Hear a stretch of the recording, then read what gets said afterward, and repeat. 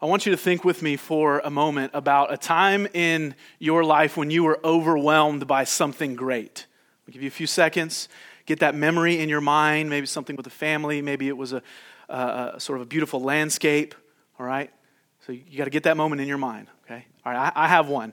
I remember a particular time sticks out in my mind when I was a teenager, and my mother and I took a trip back out west to visit family. So we flew out to California, where I'm from, stayed there for a few days, and then we drove from there to Arizona, where my grandmother lived, and it was just me and my mom, and my sweet mother had planned for us to wake up really early one morning and drive from Bullhead City, Arizona, to the southern rim of the Grand Canyon, because I had never seen it before, she had never seen it before, so she had planned this trip.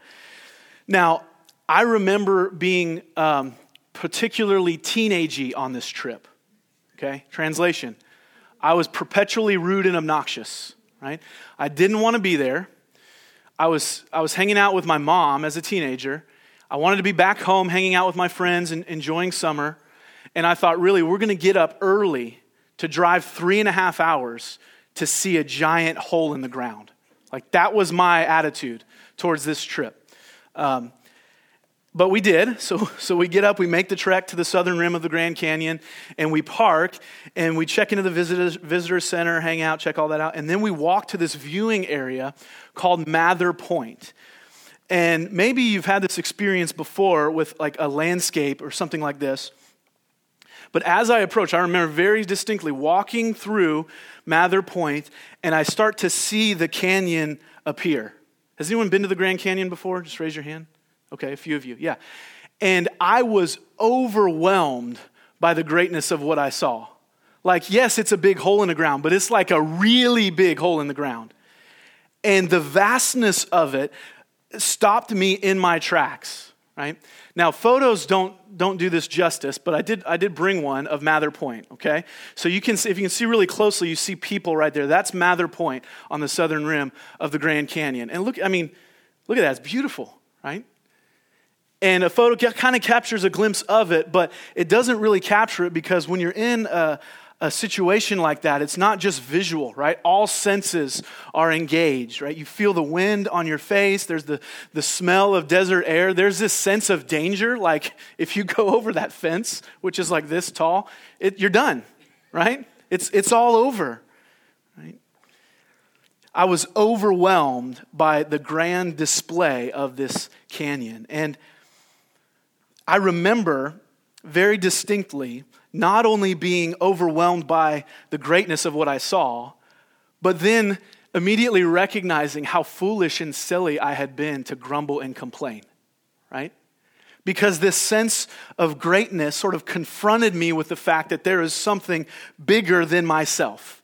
And so my teenaginess, right, my pride sort of gave way to this sense of awe. Now, this morning, we are in the first chapter of John's gospel. We looked at an overview last week. And what John wants us to see in this first part, this prologue, he wants us to be hit with the greatness of Jesus, much in the same way that the Grand Canyon sort of hit me in that moment, right?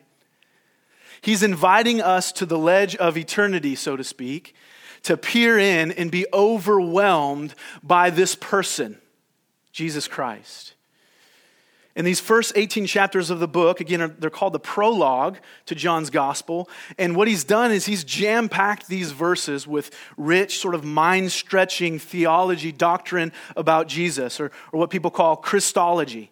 But it isn't the kind of theology and doctrine that's just for people in tweed coats who work at seminaries and write books and, have big libraries. Right? This is not just heady stuff. It's meant to be hearty as well. It's meant to affect who we are. John wants us to be so overwhelmed by the greatness of Jesus that it confronts us and exposes our need of him. And what's more, not only does John show us in these verses the overwhelming greatness of Christ, he also shows us that Jesus then pursues us with his love. That same great Christ also loves us. And so as we consider the greatness of Jesus in this text this morning, we're going to observe three things. First, we're going to see the eternal Christ in verses 1 through 3. Then we're going to see the coming Christ in verses 6 through 8. And finally, we'll see the loving Christ in verses 4 through 5 and verses 9 through 13. So let's jump in. First, we see the eternal Christ. Right out the gate, John shows us that Jesus was eternally existing. In the beginning was the Word. Now notice where John begins. He doesn't start where other gospel writers begin. He doesn't start with the earthly ministry of Jesus or the birth of Jesus. He doesn't even start with the Old Testament. He doesn't start with the prophecies about the coming Jesus. He goes as far back as you can go. In fact, he parallels here the very first words in the Bible. Genesis 1:1. In the beginning, God. John is saying before creation was established, guess who was there? Jesus was there. But he doesn't use the titles for Jesus that we're familiar with. We saw last week in chapter 20, verse 31, John calls Jesus the Christ, the Son of God. He uses a unique word here. He calls Jesus the Word, or logos in the Greek. Now, what does this mean? Only John does this. So, what is logos? Well, it was a common word in John's day, and Greek philosophers used logos to refer to this sort of rational principle by which everything exists. It wasn't religious in the way we understand it. It was this sort of undefined, mysterious power within. So it wasn't used in a Christian sense as John uses it here. Instead, when people used logos, they were saying that this is the essence of the human soul, trying to explain it without God. According to these philosophers, there is no God other than the Logos, right? Reason. Now, the Old Testament does speak of the Word as well, and John has this in mind. He is writing with the Old Testament in mind, and the Old Testament uses the word davar, which is word.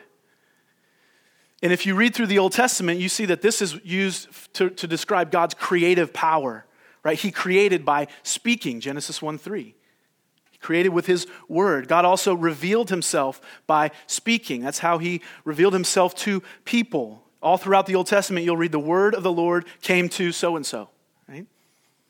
The word's also used to refer to God's ability to bring salvation. Psalm 107:20 says, he sent out his word and healed them and delivered them from their destruction. So John's writing with those two ideas in mind. He's a brilliant theologian, and he also knows what's going on in his day. And so it's as if he's saying, listen, those of you Greek philosophers who look to this logos, this principle by which everything exists, just so you know, that's Jesus. He says, those of you Jews who are well versed in the Old Testament, and as you hear the word, you know the power of God's word to create. You know the power of God's word to reveal himself, and you know the power of God's word to save. Just so you know, that's Jesus. All of that is summed up in the person of Christ. We could say, as John Calvin put it, Jesus is the speech of God, the communication of God. And what's more, he says he's always been there. The Word has eternally existed with no beginning point. As Jesus says of himself in Revelation chapter 22, he says, I am the Alpha and the Omega, the beginning, the first and the last, and the beginning and the end. So this is meant to stretch our minds, right? The language here, you could actually read it as, in the beginning was continuing the Word. Or as one scholar put it, Jesus always wasing, right? No, that doesn't make grammatic sense. Some of you are like, that's not a word. Right, but you get the point, right? Jesus, the Word, was always there. But he goes on and he says, not only was Jesus eternally existing, John tells us that Jesus was also eternally in relationship. Look at the second part of verse 1. And the Word, Jesus, was with God. You could say the Word was continually toward God. The Father and the Son have eternally and joyfully been in relationship with one another for eternity past. Now, though the Holy Spirit isn't explicitly mentioned here, John is giving us this glimpse into the doctrine of the Trinity. Right? As R. Kent Hughes says, there has always existed the deepest equality and intimacy in the Holy Trinity. Jesus was eternally in relationship with the Father and the Spirit. And as we'll see in a moment, that relationship of joy and love, he didn't want to contain it. It was poured out. But there's even more here. We're still in verse 1, right? Jesus is eternally existing. He's eternally in relationship. Last part of verse 1, John goes on to tell us that Jesus, the Word, was eternally God. And the Word was with God, and the Word was God. Jesus is not a created heavenly being like an angel, nor is he merely God-like, sort of partially divine, but a few notches below God. And this is the introduction to John's favorite and most popular theme throughout his gospel. He'll sound this note time and time again. Jesus is and always was God. And then John goes on in verse 3 to tell us that not only is Jesus eternally existing, eternally in relationship, and eternally God, he's also eternally creator. Verse 2, he was in the beginning with God. Verse 3, all things were made through him, and without him was not anything made that was made. Jesus wasn't just present at creation, sort of checking out what was going on. As God, he was actively involved. He is the source of all created things. Listen to what the author of Hebrews says in chapter 1. He says, but in these last days he has spoken to us by his Son, whom he appointed the heir of all things, through whom also he created the world. He is the radiance of the glory of God, and the exact imprint of his nature, and he upholds the universe by the word of his power. Meaning not only that Jesus has the eternally existing God created all things, but at this very moment, as we speak, he is upholding every single corner of his created universe by the word of his power. I'm overwhelmed already. Right? This is verses 1 through 3. That's John's point. These are some rich theological reflections packed into 3 short verses. There are endless amounts of books written about verse 1 through 3 of John chapter 1. But what is that, all of this, what does it mean for you and me? Well, the first and right response to us as we consider this should be worship of him. When we're reading the Bible or we're hearing a sermon, maybe you're like me, I often search for the to-do list, right? Okay, give me something practical. Give me something with teeth in it so I can go and implement this in my family and implement this in my life, right? And there are some passages that give crystal clear commands to go and follow. But this is not one of those passages. Instead, we're meant to linger here over the greatness of Jesus. We're meant to think deeply about this until our hearts are moved to worship him. And we say with the psalmist in Psalm 113:5, who is like the Lord our God seated on high? Who is like this Jesus? When was the last time, I had to ask myself this question this week, when was the last time you just sat or knelt or stood in awe of who Jesus is? I was reading of one preacher this week in the 1800s who was preaching on the greatness of Christ. And in the middle of his sermon, a miner, he had a lot of miners in his congregation, stood up in the back and just started singing the doxology. He was so overwhelmed by who Jesus was that he's like, I can't hear any more preaching. We've got to sing. So the preacher's like, all right, let's join in. I admit that I would be very uncomfortable if that happened, but hey, the Spirit's leading you to do it, right? Because that's the right response to Jesus, to praise him. But friends, not only do we worship him, if this is who Jesus is, he's always been there. He is God. He is the creator and sustainer of the universe. And friends, you and I can trust him with the minutiae of our daily lives, right? Charles Steinmetz was an engineering genius, and he was a friend of Henry Ford. And one story sort of showcases how skillful and knowledgeable Steinmetz was. Ford's electrical engineers couldn't solve some problems in their automobile plant that they were having with this generator. So Henry Ford calls Steinmetz and he hires him. He worked for General Electric at the time. And when he arrived, he didn't need any help. He just asked for 3 things. I need a pencil, I need a notepad, and I need a cot to sleep on. Okay? So for 2 days, he walked around listening to the generator, sort of knocking on it here and there, not trying to fix anything, taking just copious notes, writing down equations. And then on the second day, he climbed up a ladder, asked for a ladder, climbed up a ladder, and tinkered with it for a little bit. 10 minutes later, he said, flip the switch, turns the switch on, and the whole thing is running fine. That's all he did. And Ford's ecstatic. He's like, that's great. He fixed it fairly easily until he got the bill. And Steinmetz sent him a bill for $10,000. And Ford said, listen, don't you think that's a little high for some tinkering? So he requested an itemized bill from Steinmetz. And Steinmetz sent him an itemized bill back that said this: tinkering, $10. Knowing where to tinker, $9,990. And Ford paid the bill. He didn't say anything. See, all of us in here this morning, we've got areas in our lives that need work. Need more than tinkering, right? If we're honest. Only Jesus, only the eternal Christ, the creator and sustainer and upholder of the universe, who is God, knows exactly what you need, exactly when you need it. Right? If he upholds the universe with the word of his power, can't you and I trust him with what we're going through? He's worthy of worship, and he is deserving of our trust. Right? Now, we could linger here forever. We could spend many sermons in verses 1 through 3, but we need to move on. Next, John moves from eternity past, and he comes to the coming of Jesus, which leads us to number 2, the coming Christ, verses 6 through 8. Now, we're going to come back to verses 4 and 5 in a moment, but in verses 6 through 8, what John does here, the apostle, is he introduces us to John the Baptist. He says, there was a man sent from God whose name was John. Now, we'll study John the Baptist later on in a few weeks in chapter 1.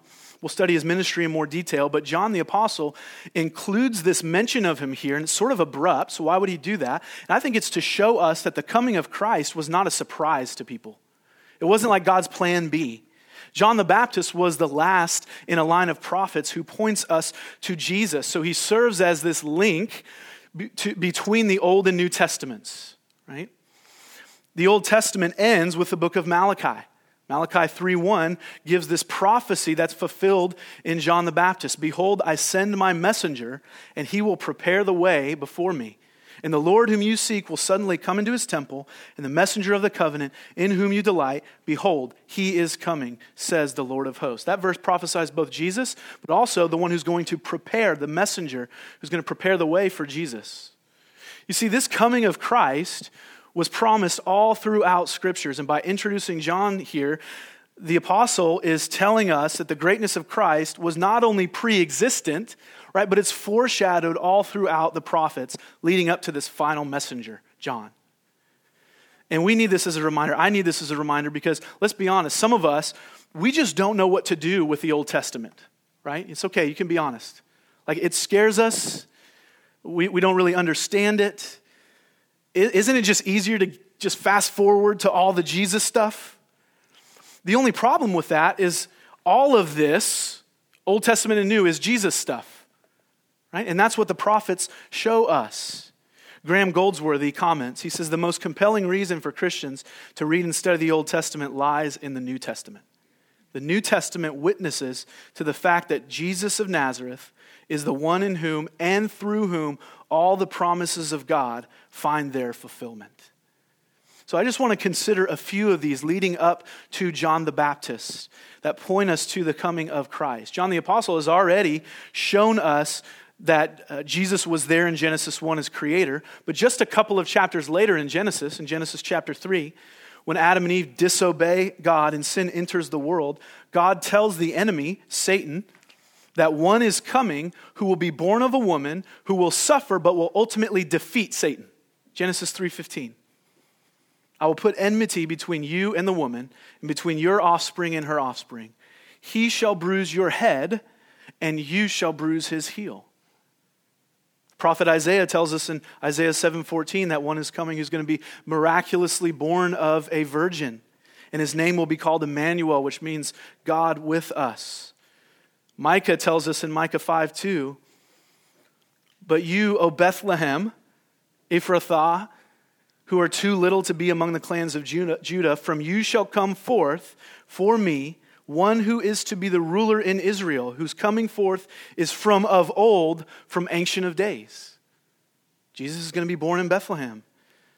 Zechariah tells us that Jesus will ride into Jerusalem on a donkey, Zechariah 9:9. The prophet Isaiah in Isaiah 53 prophesies the trial, the suffering, and the crucifixion of Jesus. King David in Psalm 16 tells us that God will not let his Holy One stay dead. See corruption, prophesying the resurrection of Jesus. And we can go on and on and on and on. That's just 7 prophets: Moses, Isaiah, David, Zechariah, Malachi, Micah, and John the Baptist.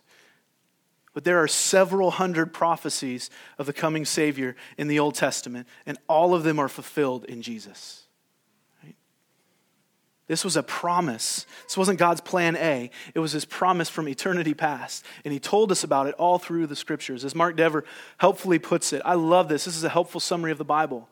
The message of the Old Testament is promise made. The message of the New Testament is promise kept. So if you and I want to be overwhelmed by the greatness of Jesus, the reality is we have to be people who are in the scriptures, right? We have to be in God's word, sort of peer over to the canyon of God's word to see Christ there. In all of it, not just the easy stuff, not just the New Testament where it's easier to find Jesus, but in the Old Testament as well, because he is the hero of this story. This is why we give away Bibles like candy. Right? It's like Oprah. You get a Bible. You get a Bible. Everybody gets a Bible, right? This is the why behind the scripture journals. This is why in our gospel communities we want to dig in the word together, because we want you to see the greatness of Jesus. You've heard that saying, right? Give a man a fish and you'll feed him for a day. Teach a man a fish and you've fed him for a lifetime. We should be able to fish in God's word. We should be able to study for this for ourselves. Because if we look at the scriptures, Old and New Testaments rightly, we will encounter Jesus. And when we encounter Jesus, the prayers will be overwhelmed by his greatness. And when we're overwhelmed by his greatness, our lives will be transformed by his love. We will believe and live in him. Right? But friends, not only do the scriptures bear witness to the coming Jesus, this mention of John the Baptist here shows us that God chooses people like you and me to point others to Christ. Look at verses 7 and 8. He came as a witness to bear witness about the light, that all might believe through him. He was not the light, but he came to bear witness about the light. See, God doesn't need us.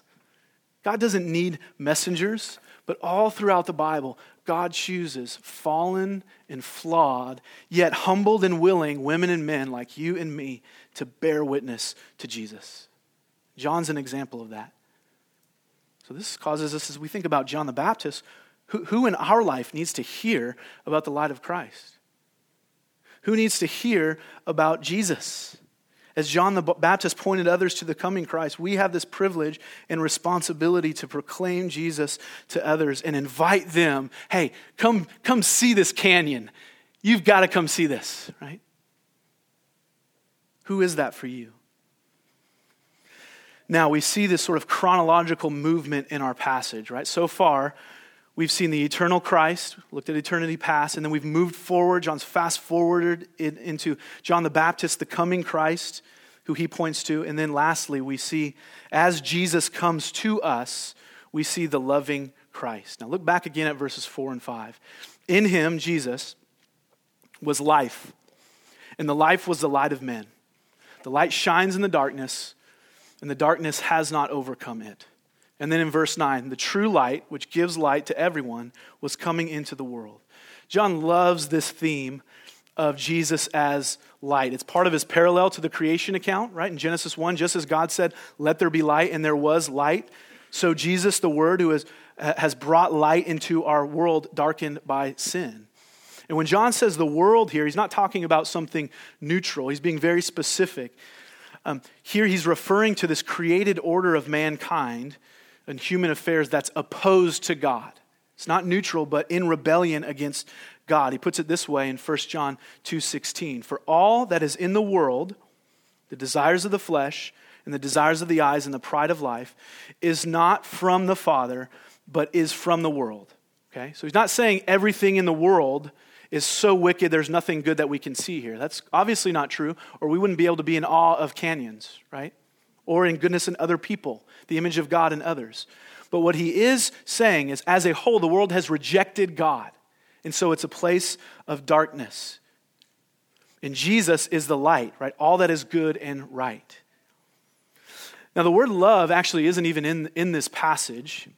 And so why would we say the loving Christ here? Where do we get this idea of Christ's love being revealed? Well, if you think about it, that's what this entire passage is about. The fact that the eternal Christ, in all his greatness and glory, who existed in perfect, joyful union in the Trinity relationship, the fact that he wants to communicate himself to us, a selfish and rebellious people, is a testimony to the greatness of his love. He didn't have to do that. The very title of Jesus as the Word, the speech of God, shows us that God doesn't want to contain this love, though he could have. He desires to express it to us. So to say the light shines in the darkness, verse 5, and the darkness has not overcome it, is to say that the love of Christ is greater than the sin and rebellion of our world. So Jesus is bringing it to us. Jen Wilkin has this great reflection on God's love. She says, whereas our common notion of love is that it's an emotion to be experienced, biblical love is an act of the will. In other words, love does not merely feel, it acts. 259 times the Bible describes a love that acts. You see, Jesus is God's love in action to us, a dark and sinful world. As we'll see next week very clearly, he is literally God in the flesh brought to us.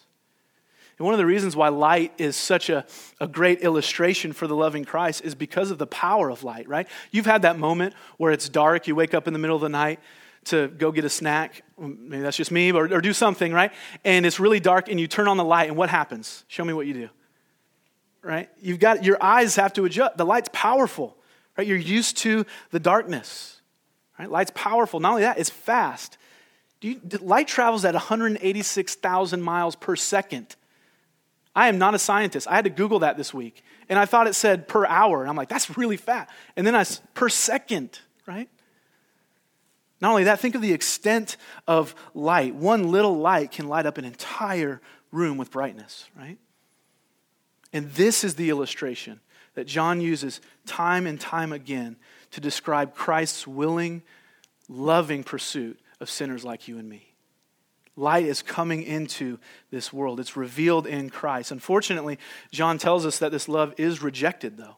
Not only is Christ's love revealed, but it's rejected. Verses 10 and 11. He was in the world, and the world was made through him, yet the world did not know him. He came to his own, and his own people did not receive him. We may read that and say, man, it's kind of surprising that the eternal coming and loving Christ was rejected by his own creation. He wasn't accepted. The world didn't know or approve of him. His own people, meaning Israel, who knew all of the Old Testament prophecies, they rejected him. And there's a lot of reasons we could reflect on that, but think about the reasons we reject the love of Christ. You may be rejecting Christ's love today. What are some of those reasons? Well, you might think, you know what, I don't deserve it. It's a common one. You say, man, you don't know what I've done. God could never love me because of what I've done or who I am. And you think, if only I was better, maybe I can work myself up to this point of being lovable, right? And if that's you, the gospel says, well, of course you don't deserve it. That's the whole point, right? If you deserved it, there would be no need for a loving Christ to come into the world. If a place is already light, it doesn't need more light. Darkness needs light. So what makes the loving Christ so great is not that he loves lovable people, but that he loves the unlovable. And maybe you've seen this on display this week on the news as Brant John demonstrated this Christ-like love and forgiveness to the former police officer who shot and killed his brother, Botham Jean, last year. Amber Geiger received a 10-year prison sentence this week for the murder of Botham Jean, and Brant, Botham's brother, had a chance in the trial to speak directly to her. And here's some of what he said.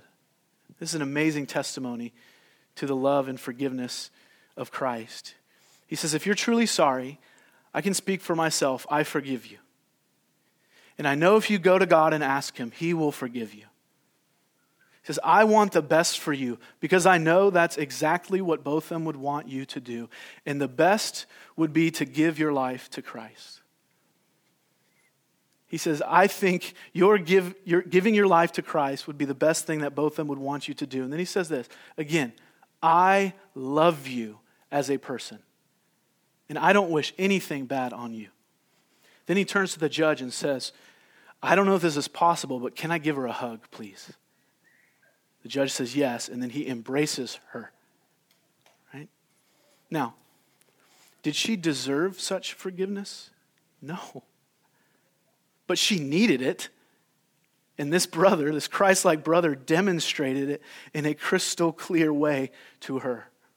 As Paul reminds us in Romans 5, verse 6 through 8, while we were still weak, at the right time, Christ died for the ungodly.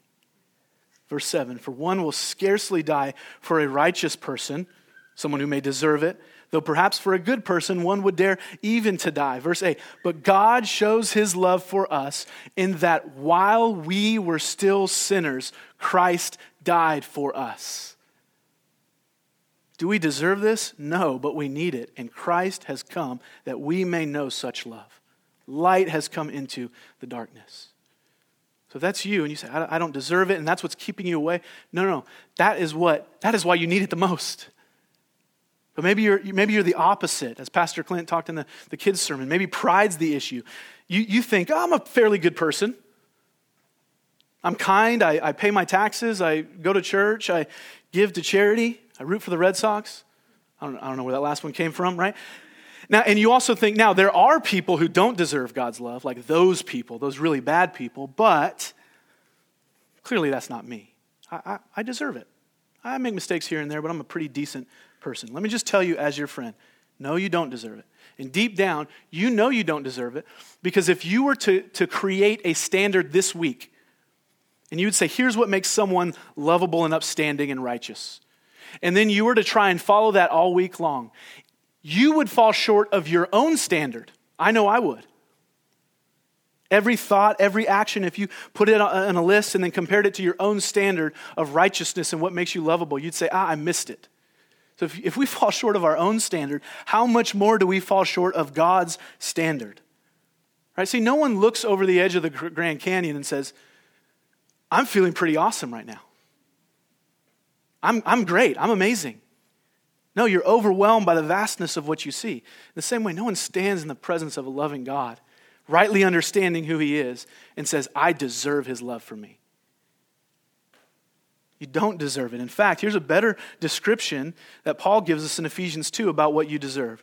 And you were dead in the trespasses and sins in which you once walked, following the course of this world, following the prince of the power of the air, the spirit that is now at work in the sons of disobedience, among whom we all once lived in the passions of our flesh, carrying out the desires of the body and the mind, and were by nature, here it is, children of wrath like the rest of mankind. That's what we deserve. But here's what God gives, verse 4. But God, being rich in mercy, because of the great love with which he loved us, even when we were dead in our trespasses, made us alive together with Christ. By grace you have been saved. None of us deserve it, but he freely offers the love and light of Christ to us. Right? But even these reasons for rejecting God's love aren't ultimate. The ultimate reason John will tell us, Jesus will teach us in John 3, is because we love the darkness rather than the light. The root issue is a heart issue, and only God can reorient the affections of our hearts from darkness to light. But here's the good news. By God's grace, he does just that. Not everyone rejects the love of Christ. And that leads us to verses 12 and 13. Some receive his love. So we've seen his love revealed, we've seen his love rejected, and we've seen his love received in verses 12 and 13. To all who did receive him, who believed in his name, he gave the right to become children of God, who were born not of blood, nor of the will of the flesh, nor of the will of man, but of God. And with these two verses, John introduces two glorious doctrines that we don't have time to get into, but he mentions them so clearly. He introduces adoption and this idea of the new birth. Look at verse 12. We see adoption clearly here. Those who receive Jesus by faith meaning they rely fully upon Christ alone to bring them out of darkness into light. Jesus gives them the right to become children of God. You see, adoption is the act of leaving your natural family and entering into another family. And in doing so, you receive all of the privileges and responsibilities of that new family. And we've already seen in Ephesians 2, what old family were we adopted out of sin and wrath, right?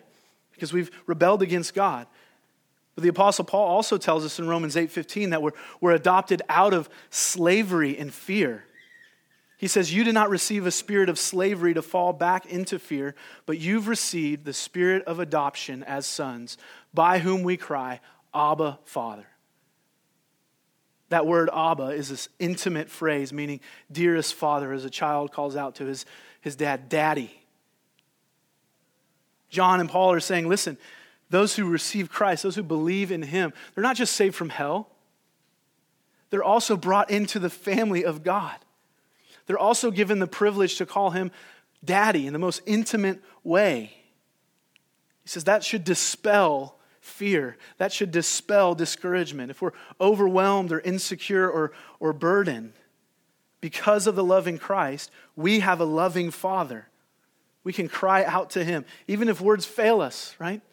We can call him Abba, Father, until our hearts find comfort in him. He says, you're adopted by his love.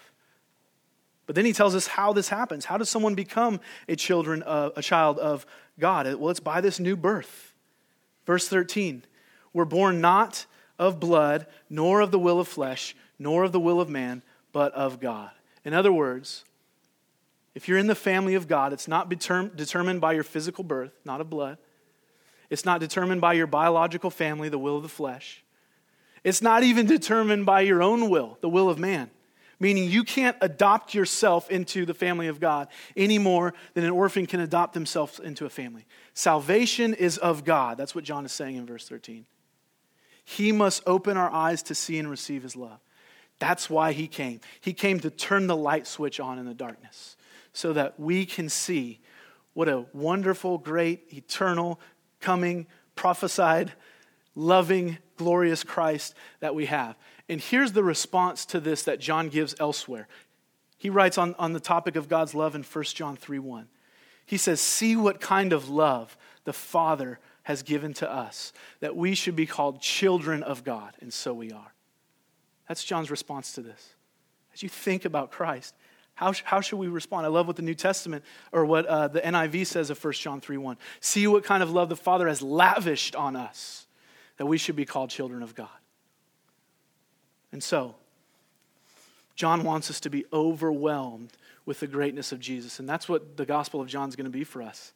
It's going to be week in and week out for 33-something weeks, seeing the greatness of Jesus. But he wants us to be overwhelmed in such a way that it exposes our need for him. And we see, not only does he overwhelm us with his greatness, but he pursues us with his love. So as we consider the eternal Christ this morning, will we respond in worship and trust? As we consider the coming Christ in the Scriptures, we'll be so thrilled with Jesus that we want to bear witness to him.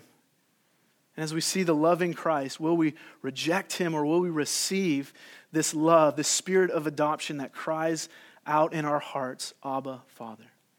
I'll leave you with this quote from J.C. Ryle, the Anglican Bishop of Liverpool in the 1800s, this invitation to drink from Christ. Here's what he says. Christ is to the souls of men what the sun is to the world. He's the center and source of all spiritual light, warmth, life, health, growth, beauty, and fertility. Like the sun, he shines for the common benefit of all mankind, for high and for low, for rich and for poor, for Jew and for Greek. Like the sun, he is free to all. All may look at him and drink health out of his light. So let's look at him this morning and drink health out of his light. Let's pray together.